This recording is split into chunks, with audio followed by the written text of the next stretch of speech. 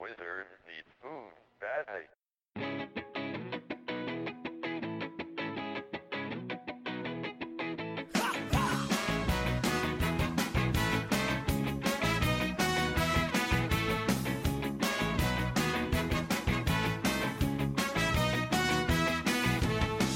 When I was young, the smallest trick of light could catch my eye. Then life was new and every new day. Welcome to American Soccer Analysis. I'm your host. I never sound excited enough.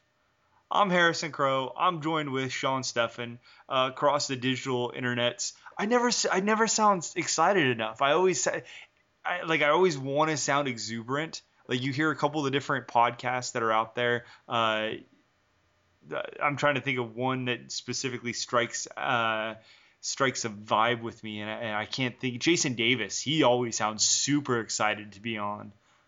Me, not so. I sound like I get. We are recording at the end of the day, so I guess that kind of soaks into you a little bit. But still, I'm excited to be doing this. I'm excited. Sean, are you excited?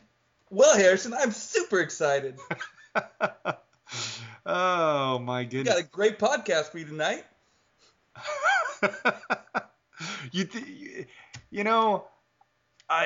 This is what we choose to do with our time. You'd think that we'd come off a little, just like there'd be like a little bit of motivation behind our voices, right?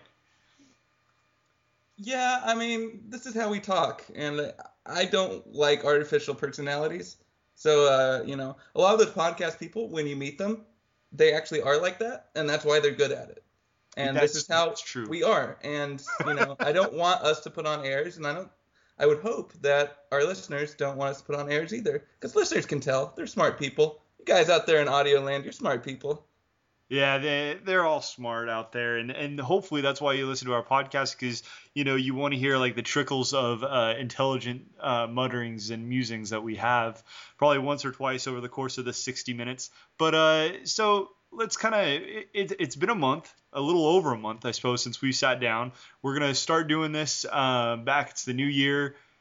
But before we kind of get into what's happened recently, let's kind of take a step back and let's walk back through some of the different transactions that have happened so far over the offseason. Let's not get into every single one of them, but there's a few of them that kind of stood out to me as I was writing down the outline for tonight. And the first one that immediately jumped out to me was Maxi Urruti to Dallas. That's something that I think coming into the offseason, we had inklings and maybe shades of ideas that he needed to have a more full-time. I'm sure he probably wanted a more full-time role. You saw he was kind of the first guy off the bench for Portland, and he did a lot of really great things coming off the bench. I think that that's something that's really clear within our statistics, the amount of chances that he creates, and not just the chances that he creates, but also the shots. He's kind of a fox in the box, if you will, and he gets to just creates a lot of opportunities in and around the 6-yard box, and he doesn't do a lot of other things that are really great or stand out from a soccer eye perspective, but he's someone that I think that we like to value, and I don't want to put words in your mouth, but he's somebody that I think of that can be a really valuable striker in this league that probably a lot of people don't value. What do you think about him going to Dallas? It's an interesting move. I mean, I'm a big fan of Urruti. We both are. That's why we're thinking very heavily of bringing him into our model front office for Philadelphia. We went with Patrick Mullins instead. But what's most interesting about it is it doesn't seem like they're trying to replicate the target forward that they had in Blas, because when you look at the forward they had Texera last year, replacing him. Now they're bringing in Urruti. Neither of those guys are really target forwards, and arguably that was a problem for them, especially in the playoffs last year, not being able to hold the ball up front. And it's questionable whether is Urruti going to have the same troubles in that offense. He's good, floating around, but can he do it alone in an offense that doesn't necessarily possess the ball that much? I don't know, but he's definitely a great forward. He's definitely a great pickup. And for Portland, that's a pretty big loss, but I understand why he was asking for a lot of money. Yeah, there's a financial piece that's associated there, and it's kind of interesting because they go with Jack McInerney kind of to replace him. Let's segue there to some of the pickups that Portland's made and Chris Clute and the aforementioned McInerney. I don't know necessarily off the top of my head what type of salary he was coming in at, but he wasn't on a small salary either. And that's something that over the last couple years, you've kind of seen him passed around to, Montreal from Philadelphia and then on to Columbus this past year. Largely maybe because of underproduction, but also because there's a price tag associated with that expected production. And so he's kind of passed from team to team.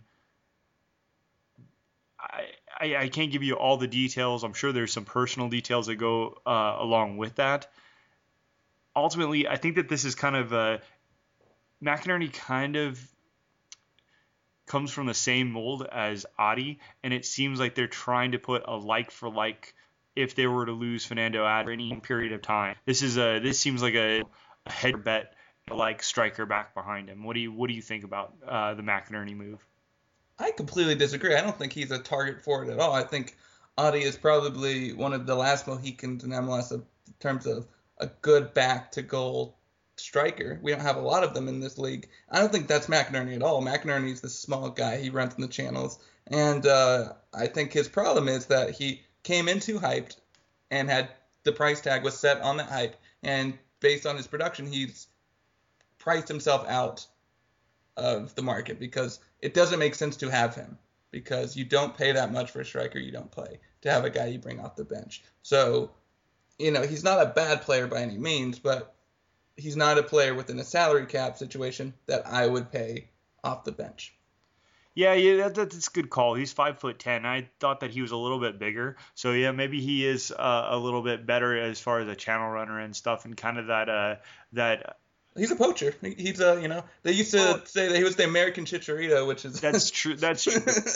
Yeah, that has kind of gone awry. Well, I mean, he has had his moments definitely where he's done the poaching and stuff, but at the same time, I don't feel necessarily that he's. I don't know. I like to say things, and then afterwards I look at the numbers, and it doesn't back it up at all. So I think it'll be interesting to see where McInerney ends up being for Portland. I think that he could do. I feel like he could be successful at the same time. He's somebody that will probably always kind of have these shades of, oh, we thought he was going to be so much better. And that just feels so disingenuous to him in his early start. I mean, he's only 23. It's not like he's some 26, 28-year-old, He's still got a lot of growth that can happen in the next 2-3 years that could make him a legitimate starter in this league. Oh, absolutely. I mean, you can't give up on him. It's just, like I said, price-wise, I think that's the reason why he's getting, passed around. Well, exactly. But what's even more interesting is the fact that, they're going with him despite the price when, they have to lose a Rudy. So that's kind of an interesting, although they probably are able to do that a little bit more now after the Villafania move. And also Adi really came into his own last year. This is by far Adi's best year, especially the end of the year last year. He looked like one of the best strikers in the league at the end of the league last year. So, I mean, you definitely don't need an Rudy off the bench if Adi is that good. No, I agree, because you're not having to there was still a little bit of shuffling. Adi wasn't necessarily a guaranteed starter.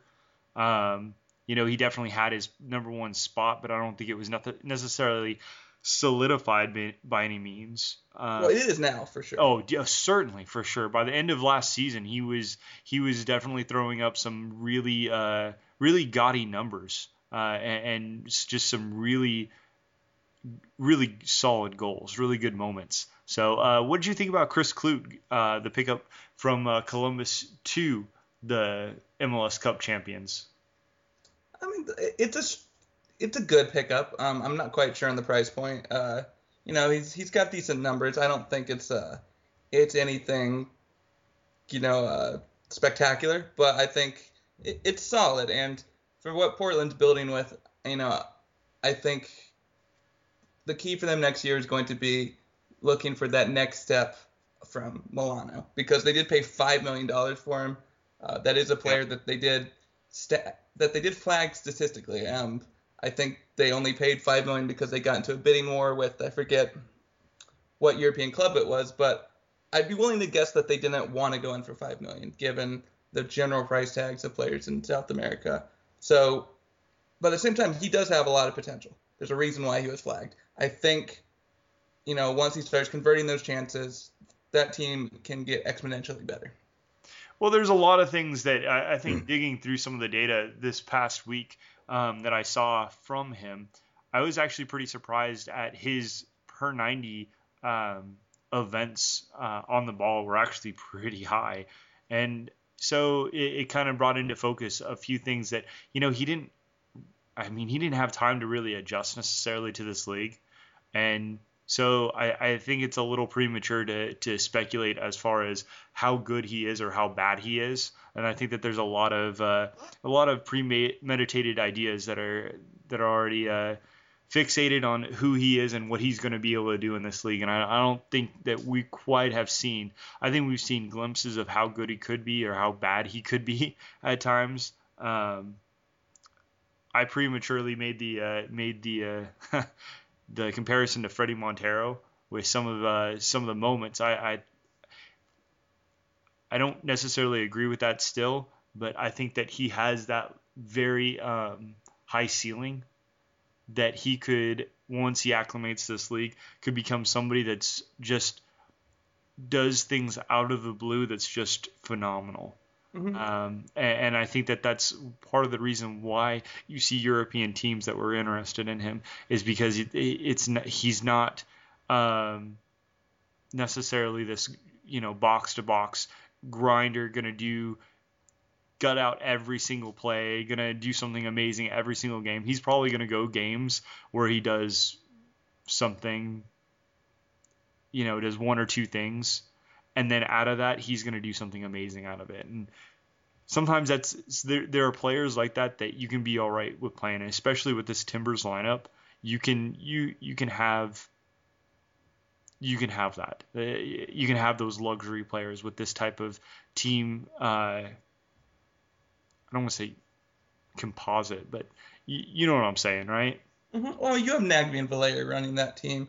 You can have a guy who's on again, off again, and I do think he's going to be good. I don't think he's going to be $5 million good. No. But he's going to be good.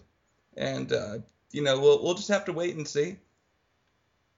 So, kind of going back to Chris Clute, though, real fast. I really like Chris Clute. Let me tell you, I like Chris Clute for a lot of reasons, but mostly because of his passing. His passing out of the back is... Man, I just think this guy can just nail some killer through balls, some killer crosses at times that are just on the money. And he did it a couple years ago in Colorado. I don't know if you remember, but just, man, the amount of it, I think he has a chance to be Chris Tierney.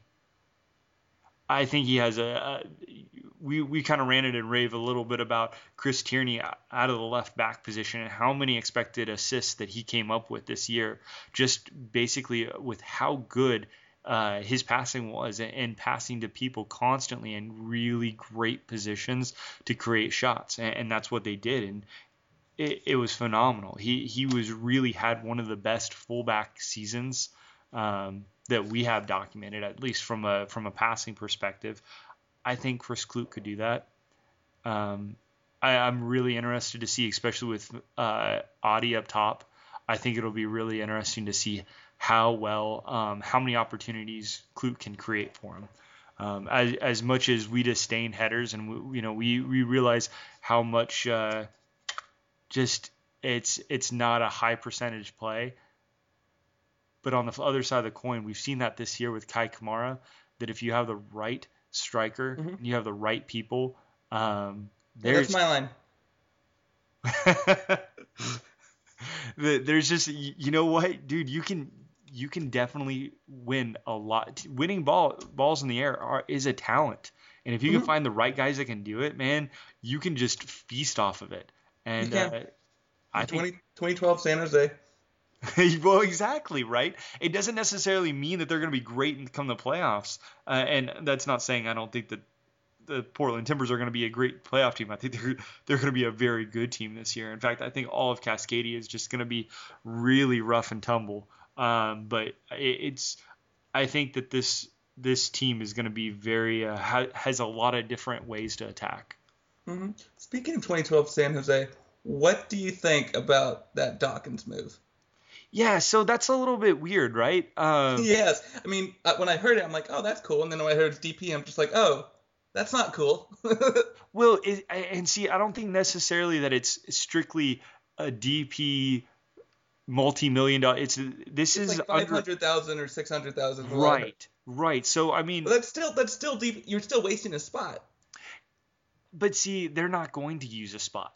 You're not wasting. I mean, he's easily payable with TAM. So I mean, but they didn't TAM him. Right, which was kind of silly on their behalf. But at the same time, if you're not going to bring anybody in or you don't want to bring anybody else in, I don't think that they have to right now. They're kind of stacked up top with strikers and with Garcia, and I don't think that they need to bring anybody else in at this given time. I mean, it's something that they could definitely pay down at the middle. They could buy his DP slot out in the middle of the year and still bring in another DP. Yes, that's true. And while that's fair and that might be the way they're going from a Moneyball perspective, I like value in this league. No, especially in those small markets. Yes, absolutely. In the small markets, you have to do value. You have to do value because the DP that they bring in is going to be on the Imagara level. It's going to be on the MPG level. It's not going to be on the Robbie Keane level. And when you're bringing in Robbie Keane, you can afford to have Mika Varnant eating money on the bench. When you're, bringing in MPGs, you can't afford to be spending, $300,000 or $200,000 more dollars than you should be on a Dawkins. And that's why you don't really see successful small market teams with money eating benches. Wait. So you don't even think he's worth the 600? You think the 600's overpaying? In MLS dollars, no. MLS money, European money, two different things. Totally, we can agree on that. Mm-hmm. Dawkins does a lot of things, and he did a lot of things. He's still a relatively young guy. So this is like going and grabbing a Sean Wright Phillips. And granted, he's not necessarily to that caliber, but grabbing him at, 27 years old, 26 years old, and bringing him in. This is an underrated move. I get that you don't want to use I'm not in favor of them not using TAM. They should have TAM'd him, and they should have already had that DP spot. They shouldn't have to wait and use their one-time buy down in the middle of the season. That's just poor business. Well, I will give you that. Maybe 100%. They were looking to sell the TAM. Maybe they were looking, and maybe they could still pull that trade. But if they're going to sell that TAM, I mean, you have to do it, right? Well, you can look for the option mid-season. Maybe they are not sure they can get someone mid-season. Maybe they're eyeballing someone. And that's actually an interesting perspective because TAM's probably worth a lot more in the mid-season than it is at the beginning of the season. Yeah, I mean, I can see that for sure because at once everyone invests early with the TAM, there's going to be less TAM out there to trade. Yeah, that makes sense. Oh my God, are they geniuses? They might. I mean, legitimately, they might be at this stage. That's kind of an interesting perspective that I don't think either of us had thought about coming into this. Right. Well, that team is set up really well. I will say, if Dom knows what he has, and I'm not quite sure he does, because I don't think they value Garcia. Well, yeah. At the where he should be valued, and I don't think they realize just how good Pelosi is. I could see a Pelosi-Garcia midfield being absolutely ridiculous. Pelosi has one of the best tackles per 90, pass per 90 ratios in the league, and MPG is one of the best chance creators in the league. And you just don't see it because it's a really boring team to watch. They don't seem to create a lot of chances. They But did towards the end of the season. The problem was that they didn't have Wando. Wando wasn't healthy. They had to trade for Quincy, and even when they did trade for him, he wasn't an immediate impact. So I mean, there was some different things. Once they all got, I mean, towards the end of the season, they actually became a decent team to watch. But by the time Quincy started scoring goals, MPG was gone. Wasn't he was injured. But the thing is, they really like Fatai.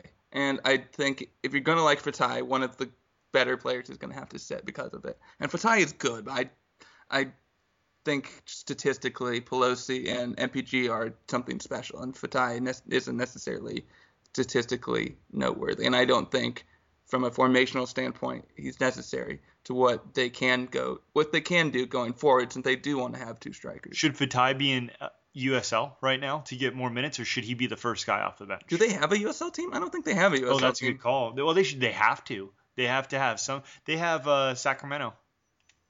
Oh, as an affiliate, right? So, but I mean, that's different business when it's not your team, though.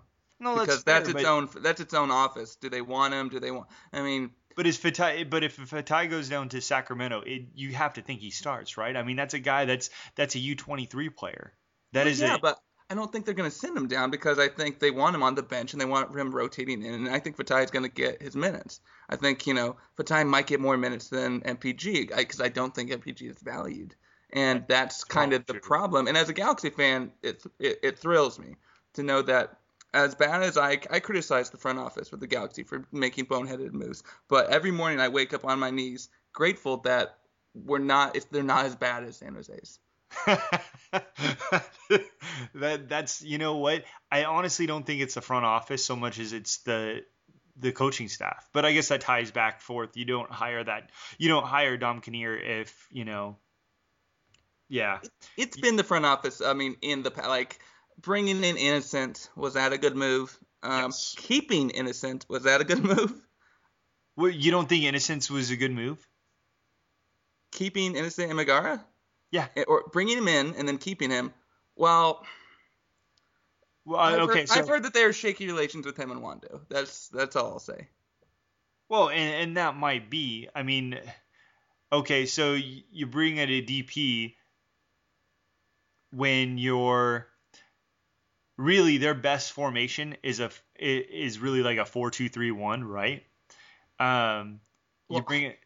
Is it? Because now we saw that Wanda works really well with Quincy.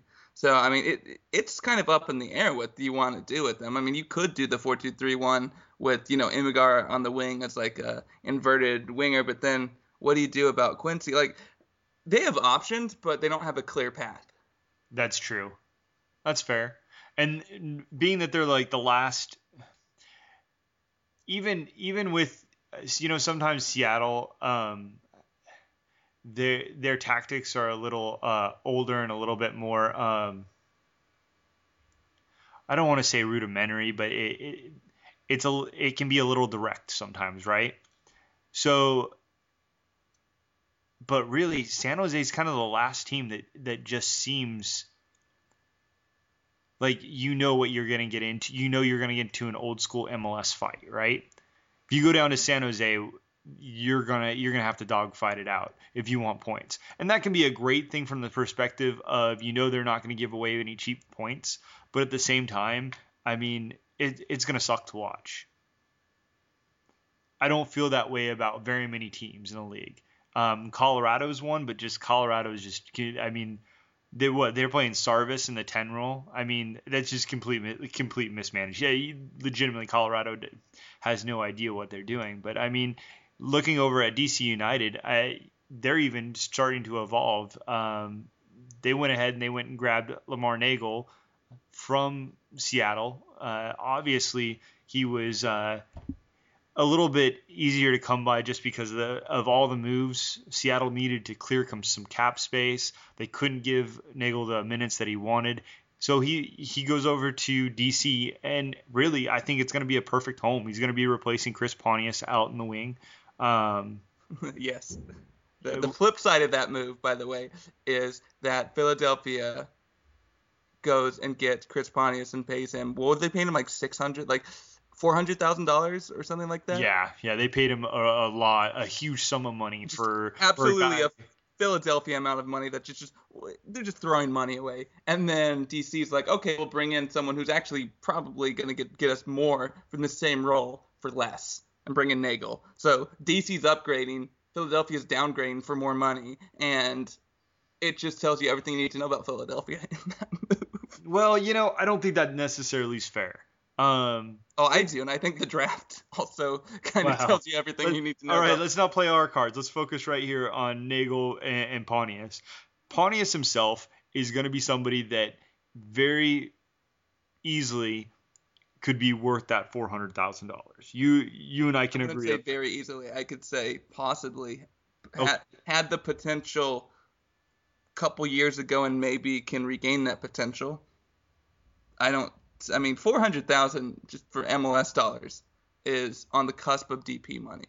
So there are not a lot of players out there that get paid $400,000, and the ones that do are very, very good MLS players. It's hard to imagine Chris Pontius reaching that level anytime soon. That's fair. That being said, this is a risk, correct? I mean, so with it, there's an equal reward in their eyes, and I don't think I think it's a little harsh to consider that he can't be worth that money. I don't think that all risks have equal rewards. That's true. That's absolutely true. In this case, I think that maybe it doesn't have the same probability of reward. I will give you that. I think that the likelihood is that he plays what Nagel plays in DC, and he does it for about 500 less minutes to maybe even 1,000 less minutes. So obviously, DC's making out like a bandit. That being said, you have to look at what Philadelphia had, and we both looked and know what Philadelphia has, and it's not much, and they're stable in terms of attacking talent. That was something that we both identified, and so. Well, they've also gotten rid of the other thing with them is the other offseason thing with Philadelphia is getting rid of Maidana, which we both disagree with. Well, yeah, but it's possible, and this is speculative, so we don't really know.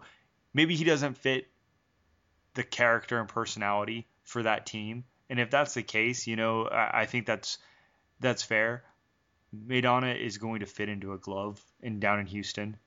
I mean, putting Barnes out wide, you're going to have Cubo Torres and Will Bruin up top. I can't think of who they're going to have out wide right. I had it earlier in my mind. I have no idea what they're doing, but they've got some interesting pieces to do some interesting stuff with. That's all I can say about Houston. I think they're going to create a lot of shots. Mm-hmm. I don't think you have to. I think that's their plan. I don't think you have to worry about Maidana not being willing to take a shot. I think when you have 3 or 4 of those guys that you have down there, your hope is that someone becomes gun shy, because you're just going to start creating like an excess amount of shots that then you have to start going into bad decision making, because I don't think that's something that Houston's really had an issue with in the past, because they just don't take a lot of shots. Will Bruin doesn't take a lot of shots in general. He's back and forth with that, and then they just don't create enough opportunities to take those shots. Mm-hmm. Well, the problem with Houston, especially last year, was that the chances they create are mostly from crosses. This brings us to the Brad Davis deal. Houston had like a 13-to-1 cross to through ball ratio. Most teams in the league are at like 4-to-1 or 3-to-1.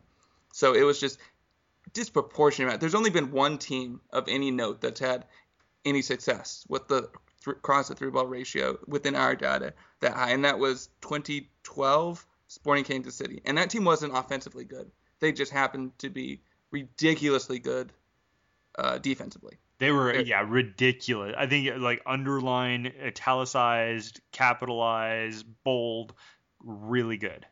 Yes, they gave up something like 8 shots a game. They and from bad positions. Yes, they are.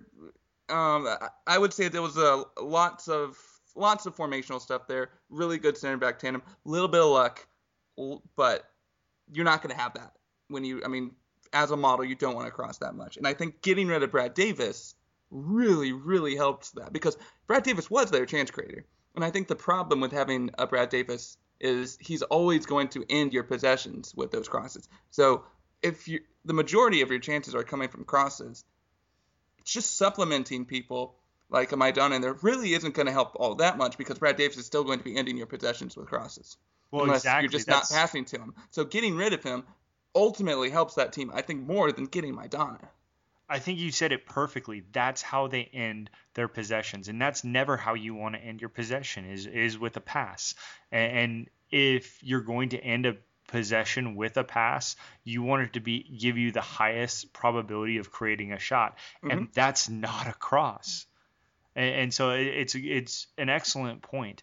But with that, so what is Sporting Kansas City going to do with him? The only thing I can think of is to put him in the middle of the pitch and have him spray what were those crosses and instead have them be through balls. It's kind of interesting that they could have a team of Zuzi and David. Like, thinking Zuzi and Davis can be on the field at the same time is kind of mind-blowingly just like my worst nightmare as an analyst and a fan of good soccer, because those are just a surefire. I mean, just poor Benny. Poor Benny, Mr. Throughball, is going to be, passing out wide, and then immediately it gets crossed in with reckless abandon. Well, what's even crazier is they have Dom Dwyer up top. Dwyer is a great I mean, that's what makes him and Feilhaber so great, like relationally, right? Is that Dwyer just hunts down every one of Feilhaber's brilliant through balls. He's 5'9". He's not going to get to Zusi's crosses. That's why we've seen. That's why I think we've seen Zusi's crosses go downhill. Is because beforehand he had Kai Kamara and these other huge strikers to throw the ball into. And he was also getting them mostly on set pieces, which also lends to he was also getting them off of he had Russell and Colin. That's Colin's another great point. The amount of set piece chances that Graham Zusi had in his, let me emphasize this, one good year. Not a fan of Graham Zusi. This is just assist wise. It's very hard to justify that move. I think the Justin Mapp move is much better. Justin Mapp is still creating lots of chances from lots of shots and in lots of different ways. And Mississippi Messi, that's right. And it's very interesting. We don't know the numbers of what he was picked up at, but I'm going to be very interested in that because I want to see how. Well, doesn't it have to be at a certain percentage above what his contract was? I'm not entirely sure what someone told me. I heard somewhere that there is no minimum for a salary. And see, that would make the most sense. That, I mean, to say, hey, for free agency, you have to sign this guy at X amount above his prior deal, kind of almost is like committing free agency suicide, right? Right. Because no one's going to want to sign some of these guys at that type of price. I'm going to be very curious when I look at what LA signed Mike McGee at and Lorenowitz at, and then look at what Mapp was signed at, because I want to just see how the market is valuing these players, because I have a suspicion that they'll look at, a McGee as, oh, look, goals, he was an MVP. And, they're just not going to value just how good Justin Mapp is. And that's a mistake, because Mapp was legitimately one of the best American wingers last year and deserved a U.S. national team call-up. I think very towards the end, he really started it really was apparent how good he was. I think towards the week that he got his injury, like the week before, I'd read a couple different articles that was just glowing praise, and these weren't your typical. This was Pro Soccer or Pro Soccer Talk, and then it was like SBI or something that both was just glowing praise about who, and granted it was coming off, weeks that he had, big assists. And so, the narrative is always going to be a little bit skewed towards, the player's favor when something like that happens. But it was nice to start reading some really positive articles, and I think that in addition to him being injured, actually kind of drove up his stock because I think it kind of drove awareness for him. I'm worried that if he comes off to a slow start, he's going to get buried on that bench. Absolutely, but I think that bench is going to be deep because they're going to experiment with the Davises and the Matts. We'll see what they're going to do. I think I don't see Davis starting. If Davis starts, that team is bad. Yeah. And I don't dislike Brad Davis. I just think that you can't have a Brad Davis and a Graham Zusi existing in the same space. And I can't see Graham Zusi sitting either. Oh no, he's their Jesus. It's not going to happen. He's a DP. He's a DP. They still think, well, that he's worth DP money, that or they can't sell him. But I don't think they're trying to sell him. I think that they still think he's worth the DP money. Oh my God, it still blows my mind that we're still in the league where Benny Feilhaber is not a DP, but Graham Zusi is. It just hurts me so much deep in my core. In your core, in your heart. Yeah, yes, like even harder than the heart, the core, the core of the heart, the essence, the platonic being. I don't know if that's a real thing. Yeah. Fire of your heart. Yes. Well, how about the fire? They picked up Brandon Vincent. And what a way to do it! What a way to do the fire. The Fire pulled a pigeon drop or some sort of con game on NYC. They totally did. It was awesome, and we all got to watch them do it on YouTube. Yes.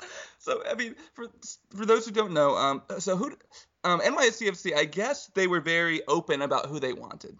And obviously Vieira doesn't understand how drafts work. By weeks ahead of time, claiming Jack Harrison was an actual homegrown player, which MLS then denied. Right. So, and Vieira's new to this league. He's new to drafts. So the Fire come in and just like do. Oh, you want Harrison? Well, we'll pick him at number 1, and we'll trust that Philadelphia, since they have the next 2 picks, are going to Philadelphia this up and not pick Vincent because they're Philadelphia. And then you are going to be in a position where we can trade you the player you wanted, and the player we want will still be on the board. So we can essentially just take allocation money from you. We're going to get the player we want, and we're just going to take allocation. It's not even that. This is a pickpocket. This is straight up robbery. This is when you reached into their pocket, took the money, and then you got the player they wanted. They wanted Brandon Vincent at 1, and they got him at 1. It's even more than that. Because beforehand, Chicago even said, "Hey, we're willing to trade our pick. You know what? For the right offer, we will trade our pick." And New York was even seen at their table before the draft saying, talking and doing all the things that I'm sure the words exchange and blah, blah, blah. And Chicago said, all right, you're not going to give us this. So you know what we're going to do? We're going to draft him. And New York's just like, no, you're not. No, you're not, bro. No, you're not. Yes, they did. And then they paraded him out. They put that Chicago Fire scarf on him. And Patrick and you could just see the look on every one of the NYC brass, just like, son of a bitch. And they had to give up a great deal of allocation money to get him. And so, because they basically said, "Oh, you want him now? Now the price is doubled." Mm-hmm. I'll bet you. Chicago said, "You know what? We were willing to give it. We've already announced him to our fan base. How much is he to you now?" Exactly. Well, they didn't because he didn't go through the media. Well, then what's interesting is they then turn around and they sell Jones. He did go through the media. He did? I was told that they held him. Because everyone in the media said that he was held through the media. I saw him doing actual interviews, so wow. I'm not sure. Okay, well then they turn around and then send Jones to Seattle because they got Vincent. And then what did they get for that? More money. Yeah, more money. So now they're sitting on an upgrade at right back and money. Lots of money. It's a very, very well played. Very well played. Unfire-like. Yeah, no, Nelson Martinez, bringing a new cachet. I mean, you know how he handled Chivas that last season. You knew he was going to do some. He was going to have some interesting things up his sleeves, just going into Chicago. Um, yeah, props, definite props. Philadelphia, really just helped him out. I mean, They could have gone Yarrow, Vincent. They could have gotten the two best defensive players in the draft. One, like, they could have completely undone this entire scheme. And I think the scheme was entirely built on, we know that Philadelphia's going to be dumb and draft that one player, that one homegrown of theirs. yeah, That they really, even though they had a pick at 6 or 7 or something like that, that they could have waited because no one was going to pick him. no one. Real Salt Lake wasn't gonna pick Rosenberry. Oh my They have God. no reason to pick him. And you're telling me that Philadelphia, like, when you were justifying, Philadelphia is still a terrible front office. Ernie Stewart, to me, has done nothing but things that are unimpressive to me. Yeah, which is kind of weird because I actually really liked his interview. He had a really interesting. He said some interesting things in his interview after Ozzy Alkmaar that he had on MLS Extra Time. And you know what? Maybe he was just coached to say the right things. There's always that. I've seen that countless times. You know, before we all have. But I kind of I want to believe for them. You know, I want to believe that someone's gonna come in and do right by them.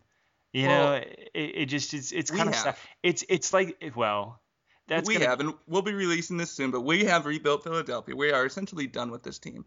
And I guarantee you, Harrison, I think you'll agree that our model front office, starting 11, that we're going to put out, and that bench that we have, is going to be so much stronger than what Philadelphia starts the season with. well, And every single I move that we made is believable and could feasibly be done.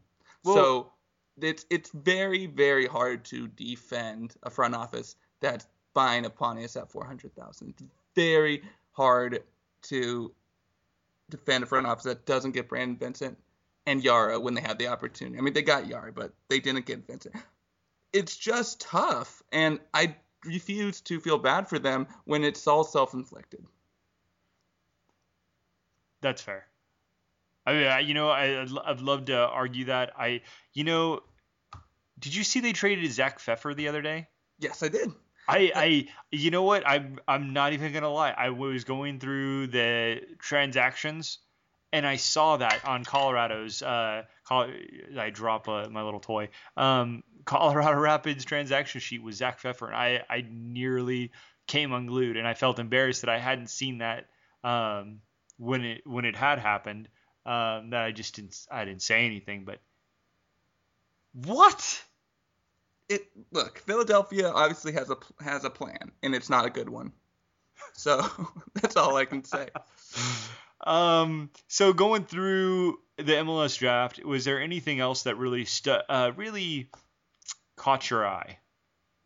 Anything that stood out to you? I mean, really Chicago, Philadelphia just trading for every other pick that they could get their little hands on. Chicago wheeling and dealing all the way back across here. Colorado making a couple of moves that weren't flashy by any means. What stood out most to me about the draft was that the Galaxy disrespected it, which was completely and utterly foreseeable. But what was unforeseeable and hilarious was how they spun it.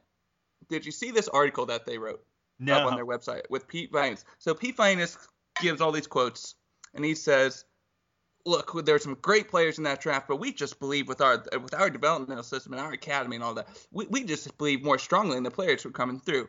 Meanwhile, Galaxy are buying old players. Guys like Villarreal are not going to have a chance next year, even though statistically they project, super highly. They can start for half the teams in this league. Same thing, guys like Mendiola. And to date, there's still yet to be a true Galaxy product of that academy that is getting consistent minutes that they're willing to put on that first team. Because Josh Uzaris does not count, because Josh Uzaris was in the academy for all of, I think, 5 months. That was totally to game the homegrown system. So, again, it's funny what they're trying to do there. And, the move that they did to bring in a player that they didn't develop in Boateng, and I don't even think that was a great move. Everything they're doing is signaling they don't trust the youth. But then they put out this article saying, "Oh yeah, well, we've got that great academy, so we don't need to draft anymore."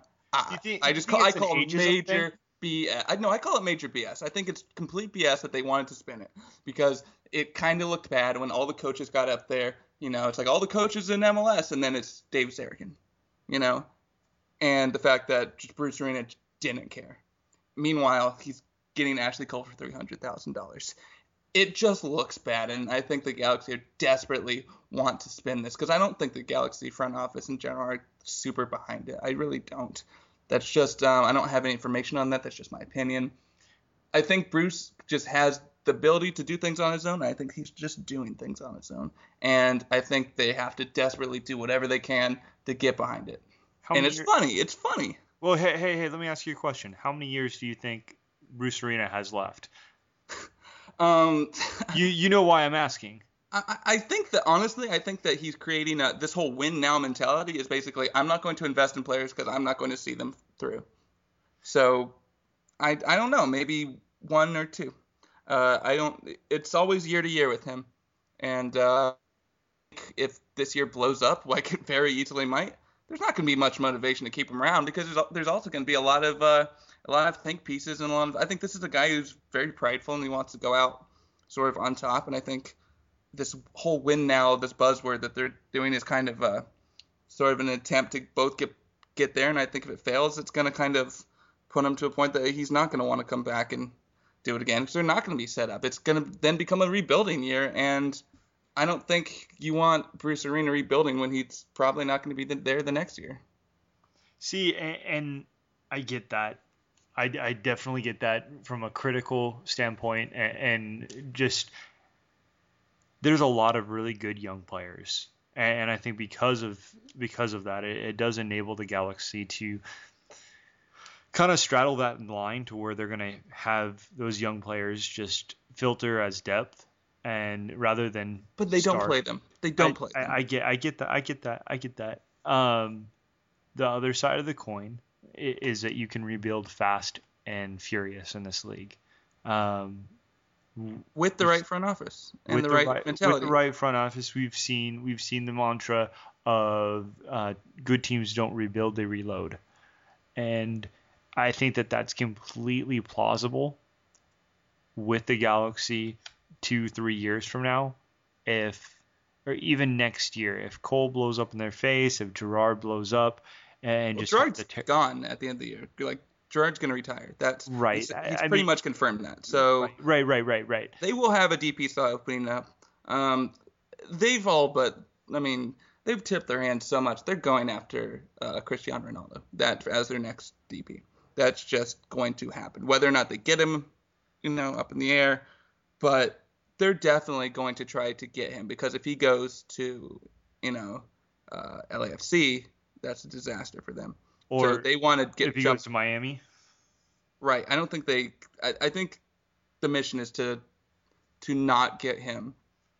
If he goes to LAFC, then that creates a major market problem because they already have those cool hats, those cool jackets, that cool logo, and an actual location that people can get to in a short amount of time.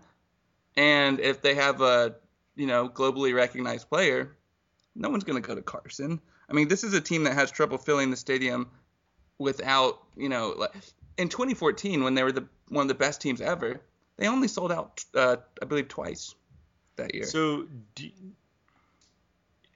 it's going to happen. There is going to be competition, and regardless of whether they get Cristiano Ronaldo or whoever they're going to get star power. You and I recognize this, right? I don't think there's going to be competition at youth levels for the players that for players like Raul Mendiola and Jose Villarreal, not in an honest way. I mean, this is if you look at who was subbed at the end of last year, we're not talking about youngsters right now. Was clearly ahead of Jose Villarreal, and if you look at Jose Villarreal's numbers, that is a crime. Yeah, but let's talk. No, just a second. It is. I want to finish this because that is moves like that show an endemic problem that you cannot identify talent.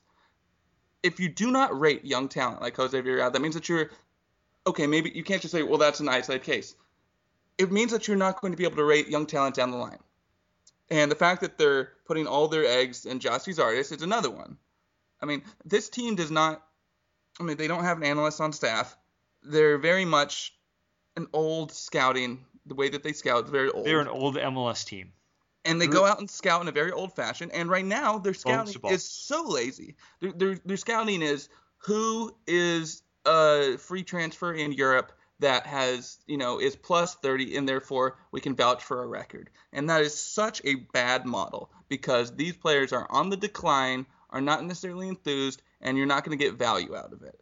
And, there are a couple moves that they're linked to. I don't know if you want to go full into the Galaxy now. No, but I mean, we're already there. So, the De Jong move, I'm actually for. This is a midfield that saw 41.5 passes per 90 drop off in the midfield from 2014 to 2015.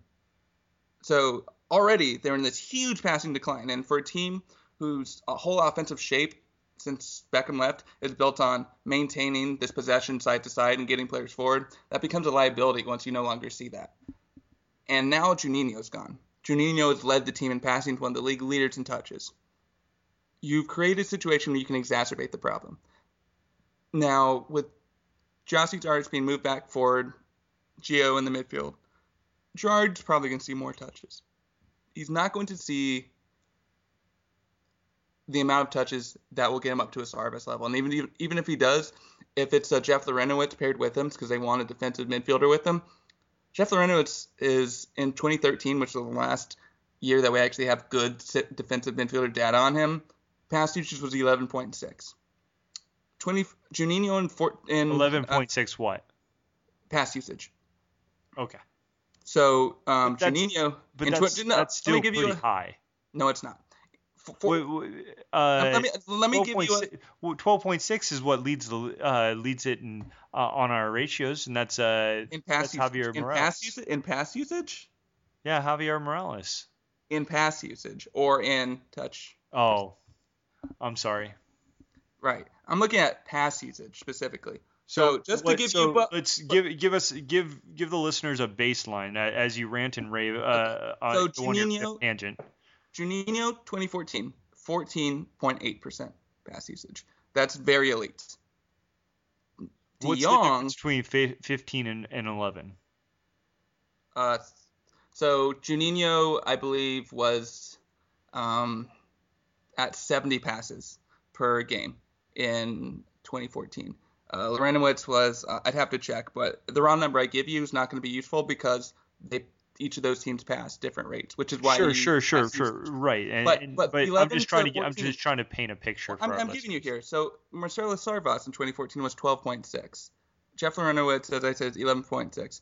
Now, the reason why I like De Jong over Lorenowitz and why I actually think De Jong is a good move is because at AC Milan in 2014-2015 season, not the last season, but the 2014-2015 one, he was at 13.2%. Which is snugged right there in the middle. It's very nice.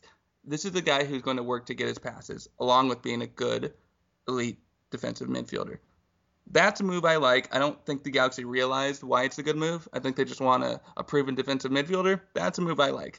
So they're not totally off base in what they're doing, but but when they're going after guys like Ashley Cole for $300,000, they are, in a way, just as an institution, what they're doing, they are not approaching scouting the way that they should. And yes, they're doing this win now thing, but it's going to hurt them going forward. It's not the best way to build for a team to win now because there are players that you can easily scout higher and pay less from South America.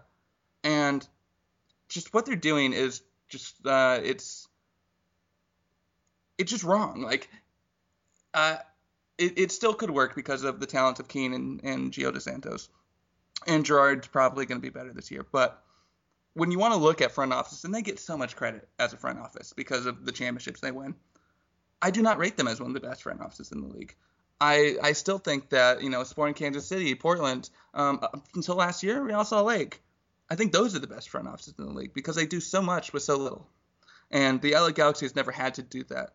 And I think now we're finally getting exposed just how far behind the curve they are. And it's a problem. I think once they dismantle that team, once Gerard leaves and all that, it's going to, if they don't change things, if they don't start looking to do what, Portland's doing, just, if they don't look into analytics, they're going to have a major setback in terms of where they are in this league. They're going to go from one of the perennial, favorites to being one of the, on the San Jose level. And yes, they'll always have their money, but if you're not getting the right people, it doesn't matter. Sorry, ran over. That's how I feel about the LA Galaxy. All right, cool. Yeah. All right. Last little a couple other things. Going over to Colorado, they traded today Clint Irwin, obviously trying to make room for Timmy Howard. That's the rumor. I know. There's a couple people that weird move. It's a little unique in terms of what you would generally think about where their team's at. It's not a move I think is intelligent. I think Clint Irwin is an obvious starter in MLS, and I think that Tim Howard he's probably of the echelon of keepers entering MLS that could probably be, at least for a year or so, give you the Nick Rimando, Bill Hamid levels of keeping you in the game. So from the perspective of 1 year, maybe 2, yeah, you're probably making a move that can overall be good for your organization, but not for the long term. I think that's a lot of money. And you talked about getting value out of young players. Clint Irwin is a guy I feel is getting better. And while he's not a spring chicken, I don't know necessarily if that's a lot of money to put into a team. And after going and getting Kevin Doyle, it's kind of an interesting situation. Toronto just continues to solidify their back line. What do you think of that Toronto back line now with Clint Irwin, Drew Moore, Steven Betisher? Who's their other center back? There's about 3 or 4 of them that were rotating through. I don't think that there was any one that was necessarily holding down the spot. I'm sure that we could find it. But what do you think of the new look as it stands right now? I mean, they're on their way. It's gonna have to see how they all gel together and to see who that other center back is and how he does. And I think we saw it in Kansas City. Like the drop off from a Beasler Opara to a Beasler, who are they at, Ellis or is it Dia, is so massive that you need that strong tandem, and so it's tough. But they're definitely not going to be as horrible, which is promising when you have Giovinco running around and breaking league stats in general, breaking our model, breaking everything. Yeah, I mean, and not only that, but you have Michael Bradley, who's certainly no slouch, and while he's not necessarily, and I mean, you talk about Graham Zusi not being a DP, and Bradley's kind of like mine. I get irritated. I really don't. I think that he has times of being probably the best player in CONCACAF, and then at times that he's one of the most overrated players in all of MLS. So I kind of flip-flop back and forth. I really want to like the guy. I really want to like his move to Toronto. But to be perfectly honest, since he entered in MLS, he's been so overrated. I hope that this year they allow him to kind of transition and stay back more and provide cover for that defense. Well, he's not a defensive mid. He's not an attacking mid. But he does do both combined fairly well in a good box-to-box way. As we saw when I did my, not to give too much away, I'm doing a model that compares all midfielders together and their capacities to do certain things. And I looked at 2014, a couple midfielders. Bradley ranks really, really high in that list, and that surprised me. They just have to find the right player to pair with him. And that's been a problem we've seen even the national team tackle, because, but at a certain point, if after so many years and so many seasons, of you not being able to find the quote unquote right player? Yes, Is that necessarily the other who have player they paired with concept? them? Who have they paired with them? They're not. This is Toronto we're talking about here. They haven't had like this really deep, amazing pool. Osorio's good, but that he's not necessarily the right fit. No. I It's hard to think of who the right fit is. He's done well with the national team with flat out destroyers behind him, but because it allows him to push forward, but you can't expect him to sit above them in an attacking way like Klinsmann likes to do with him. But that kind of necessitates a 4-4-2. And like Bradley, you really have to build a team around him in a lot of different ways. Or didn't Roma use him in a 4-3-3 or something? I'm not entirely certain. I know that he did a lot of things for Roma. There's a lot of options as far as how you play him. I mean, he's not worth don't the know money if they this pay is- him, but at the same time, few American players are. So, which is why I think Bedoya, who's it looking at Bedoya right now? Colorado is the team that's currently connected, although there's been also connections with Philadelphia and a few other whispers of clubs. Who that ends up being, it kind of remains to be seen. And I made this point in our Model FO when we looked at Bedoya. I said, if he was not American, is there any statistically, if we looked at players in France and you had no idea who this player was, you just looked at this, would you go, wow, that's a player I want on my team? I think there's a national team bias, and I think Bedoya is not going to be worth the money that he's going to end up being brought in at. And because he's not necessarily on the Clint Dempsey level where it does make total sense. So it's sort of the same thing with, I think we saw a little bit of the same thing with Bradley, but at the same time, it's just not a good fit. I look at every player that has failed in Toronto skeptically because so many of them have come out of Toronto and done tremendously well. So it's very hard to judge Michael Bradley's situation. That's fair. He's probably not being utilized the way, as we just said. But it does make you wonder how much the system goes into making him in this scenario. Obviously, systems can make a player exceed. They can bring a player down, and so making a player and finding that fit between that player and that coach or that organization is really important. Which kind of goes into talking about Jordan Morris, who has a contract with Werder Bremen, supposedly on the table.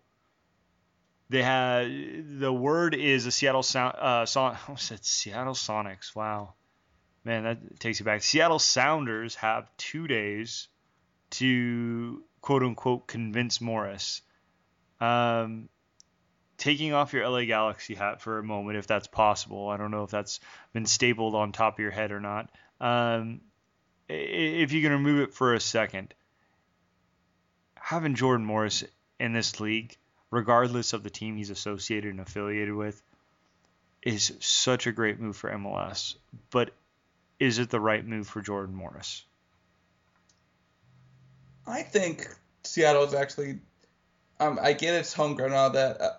When you look at teams to go to, I don't see Seattle as a good one because I don't think he's going to get much playing time. I know Lagerwey had his thing. He could get playing time, right to start. I think it would be a similar situation where maybe he gets the Champions League games or the U.S. Open Cup games, or he gets absolutely wrong. Where they put him on the wing? They put him on the wing? 100% wrong. Where they put him on the wing?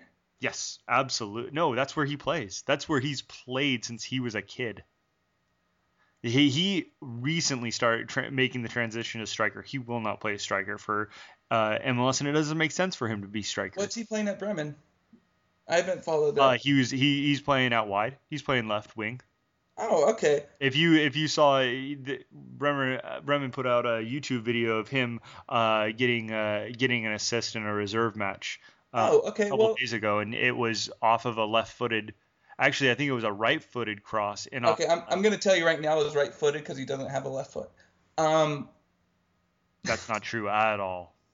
I have noticed that he has a tendency in situations where the left foot makes sense that he will go out of his way to use his right. Now, whether or not that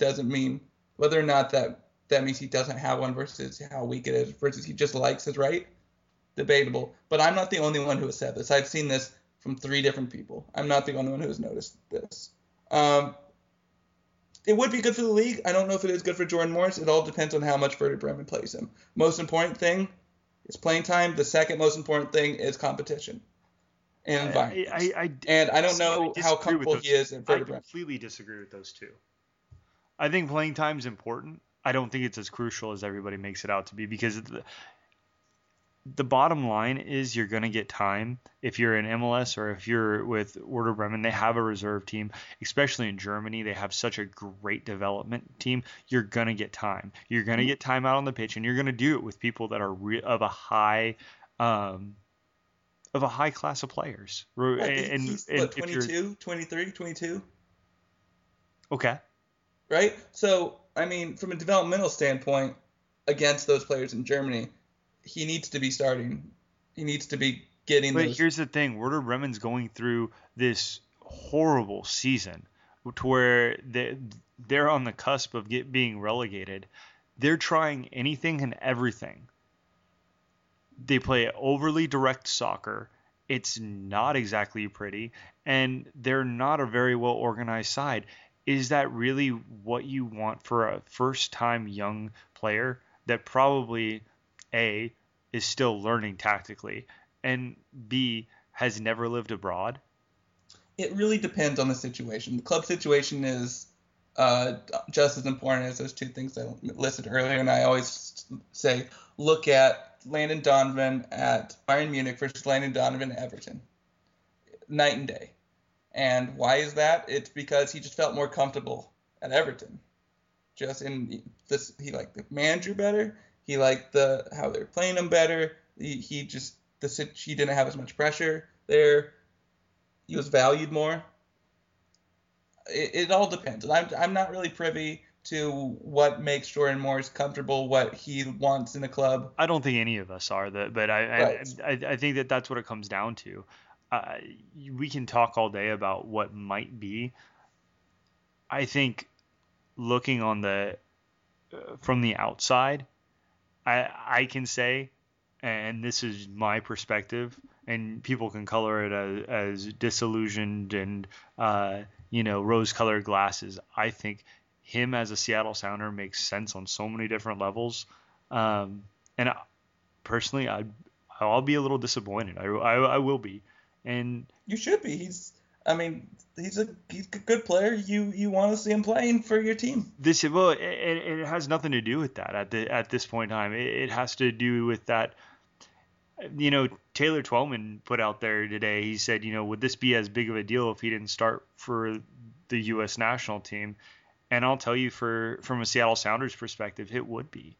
This is a young guy that, from the day he entered into the organization as a youth player, he was known about. I mean, he's somebody that, I know a few of us have tracked his statistics and his shot numbers and gone over just reserve games and just poured over his stats just to find out if he's really as good as what he looks.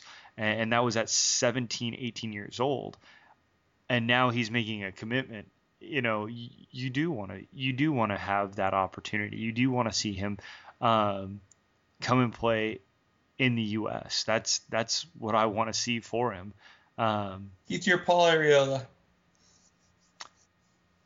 I think that's fair. Yeah, I think that's probably fair. I don't know enough to. I know that there's a lot of Galaxy fans that were disappointed when he went over to T1, and still are. Still in the front office, especially. Like, the Galaxy 2 was created partially because of that. So, I mean, that being said, I don't think that the Sounders are going to be a less of a team in terms of. I think they're going to figure stuff out, and they're going to figure out a way to fill in the talent gap for what they're expecting from him. But it's going to be disappointing. That's. I'll just kind of leave it at that. Yeah. So do you, as we kind of wind down, and it feels kind of like a downer to kind of end. Do you have anything good of the order?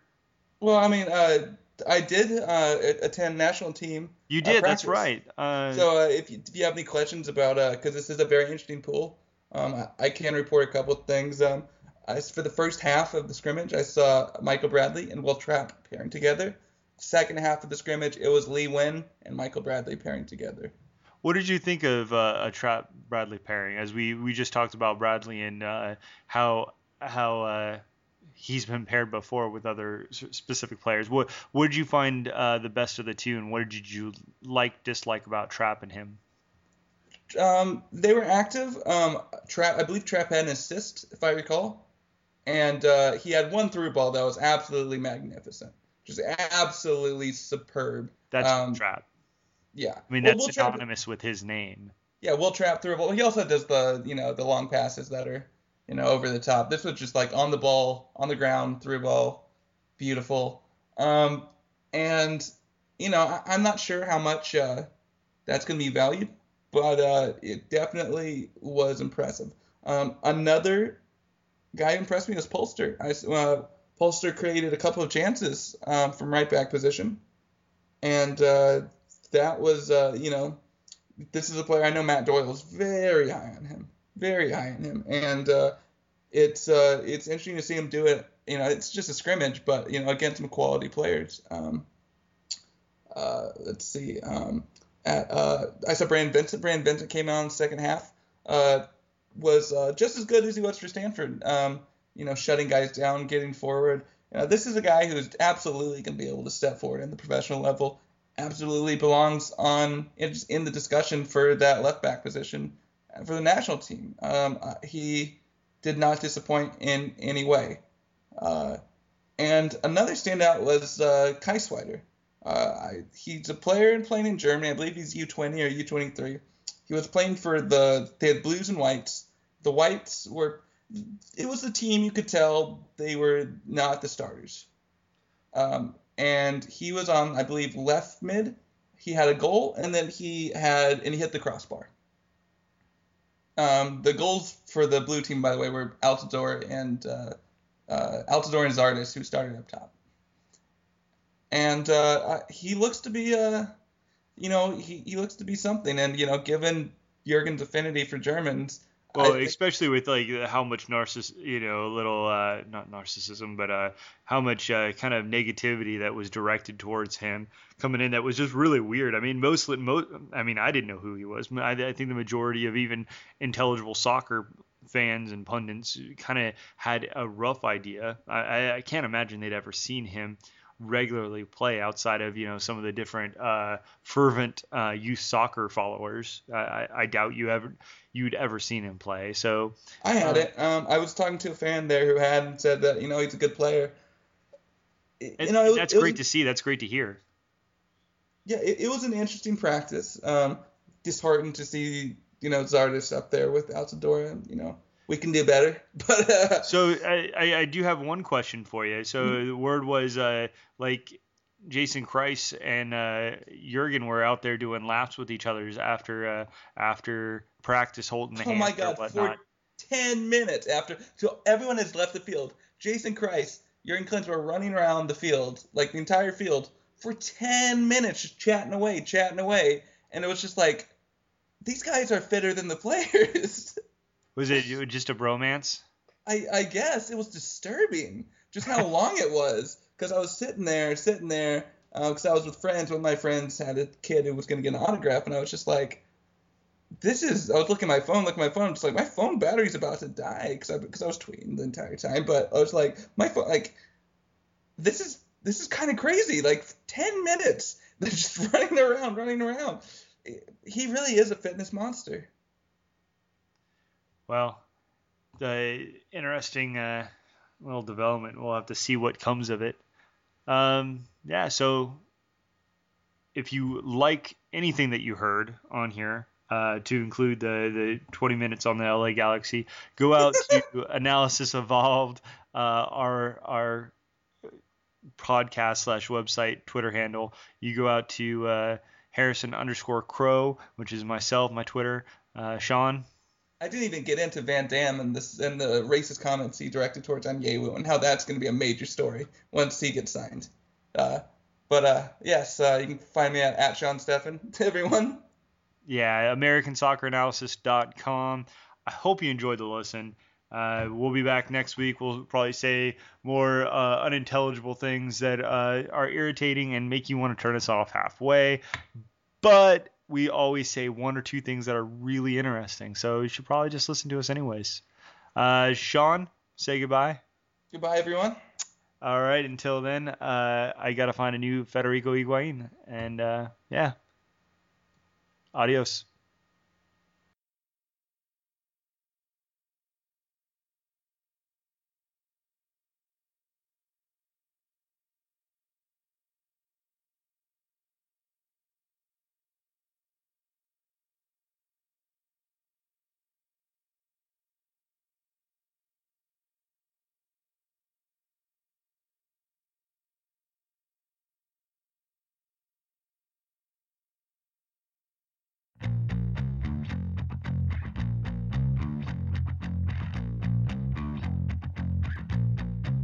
Shut your face, high school jerks.